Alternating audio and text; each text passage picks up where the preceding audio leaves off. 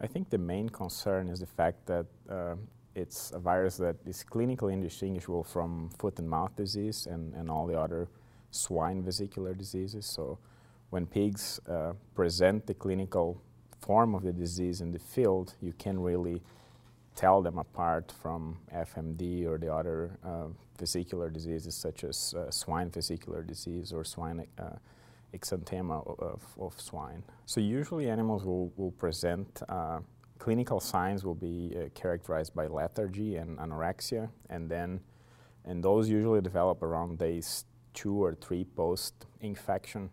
After that, we'll start seeing the first signs of lesion development, which usually start with small areas of erythema, either on the snout or coronary bands or the sole of the feet. And those lesions will progress to vesicles, fluid-filled vesicles, typical of the vesicular diseases. Seneca has been associated with neonatal mortality. However, we still don't know for sure if that's actually the case, if it's actual Seneca virus that is causing that neonatal mortality, or if that's just a secondary effect of, let's say, a secondary bacterial infection or a different virus that is there. We know for sure that it is the cause of vesicular disease. The cause of the neonatal mortality that sometimes happens or occurs during outbreaks of Senecavirus is still unknown.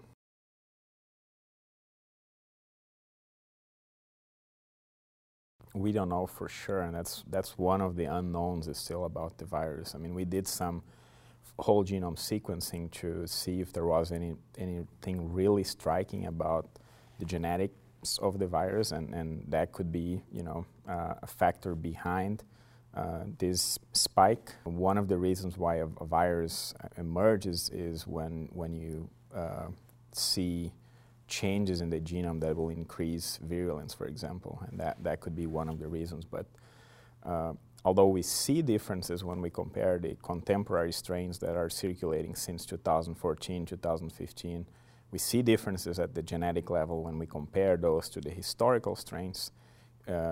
We still don't know if those changes are actually the reason for that increase in virulence. I think the genetics of the virus is pretty similar in the last, from the viruses that originally emerged in 2014, 15 here in US until the ones that are causing outbreaks now. I don't think we see a lot of changes in those. There is obviously the normal evolution of any virus, RNA viruses. They're not all identical to each other. So there is some evolution, but they're very similar to the original viruses detected in 2015. In terms of the impact to the industry, I think there are still, people still have concerns, and the virus is still causing outbreaks. There are several reports of outbreaks in slaughterhouses, for example. So after movement of animals to the slaughterhouse, a few days later, the animals that are in the holding areas of the slaughterhouses are breaking.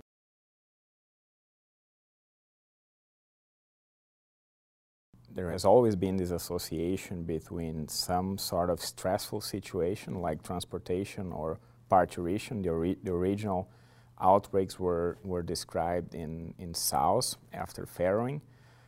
So there is, a hypothesis that stress induced by transportation or parturition, for example, could be one of the underlying factors that leads to the outbreak. But to date, we don't have any scientific evidence to confirm that or to prove that that's indeed the case. One of the findings on our initial pathogenesis study with the virus was the detection of the virus in the tonsil of all the animals that we inoculated on day 38 or 42 post-inoculation, which is pretty uncommon for any viral agent to remain in the tissue of the host 3 or 4 weeks post clearance of the circulation or resolution of the disease. So there is a question about persistence and a carrier state.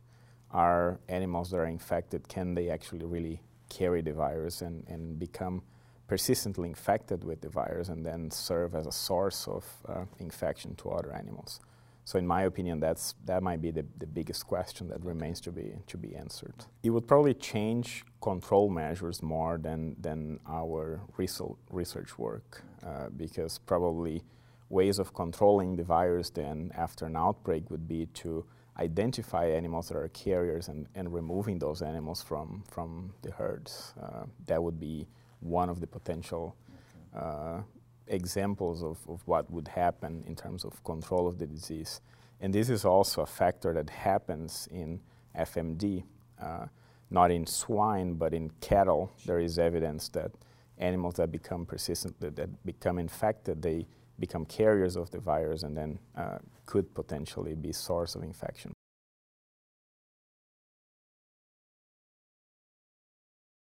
Clinically, one of the differences I think that we see in between the two viruses is the presence of fever in FMD infected animals, which is something that we don't observe in Senecavirus infected animals. The animals will become lethargic, anorexic, and then you will see the development of lesions with Seneca. In FMD, you have that febrile period of 3-4 days post infection. Another thing is the transmissibility. FMD transmits, it's a lot more efficient in transmitting from animal to animal. I don't think we have evidence for that with Seneca. Another important difference is that with FMD, we have several serotypes of the virus circulating, and with Seneca, from what we know so far, and from the limited experimental evidence that we have, we only have one serotype of the virus circulating, at least here in US. We haven't compared anything with Chinese strains or the Brazilian strains. Here in US, apparently we have only one serotype. And that also would have implications in terms of vaccines should we think about developing a vaccine for Seneca. For FMD, you need to have multiple serotypes within the vaccine so that you provide protection against different serotypes.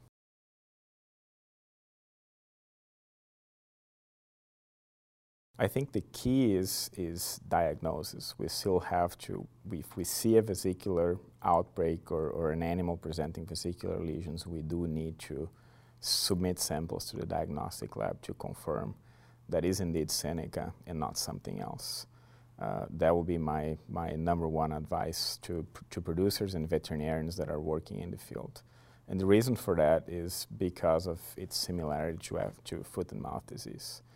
We don't want to waste 1 or 2 days with foot and mouth disease circulating in our herds when we could have detected that a couple of days earlier. So that's one of the main implications of this clinical similarity. We cannot get complacent with a disease like this because of the consequences that the introduction of FMD would have not only to the swine industry, but to the entire animal health industry in this country.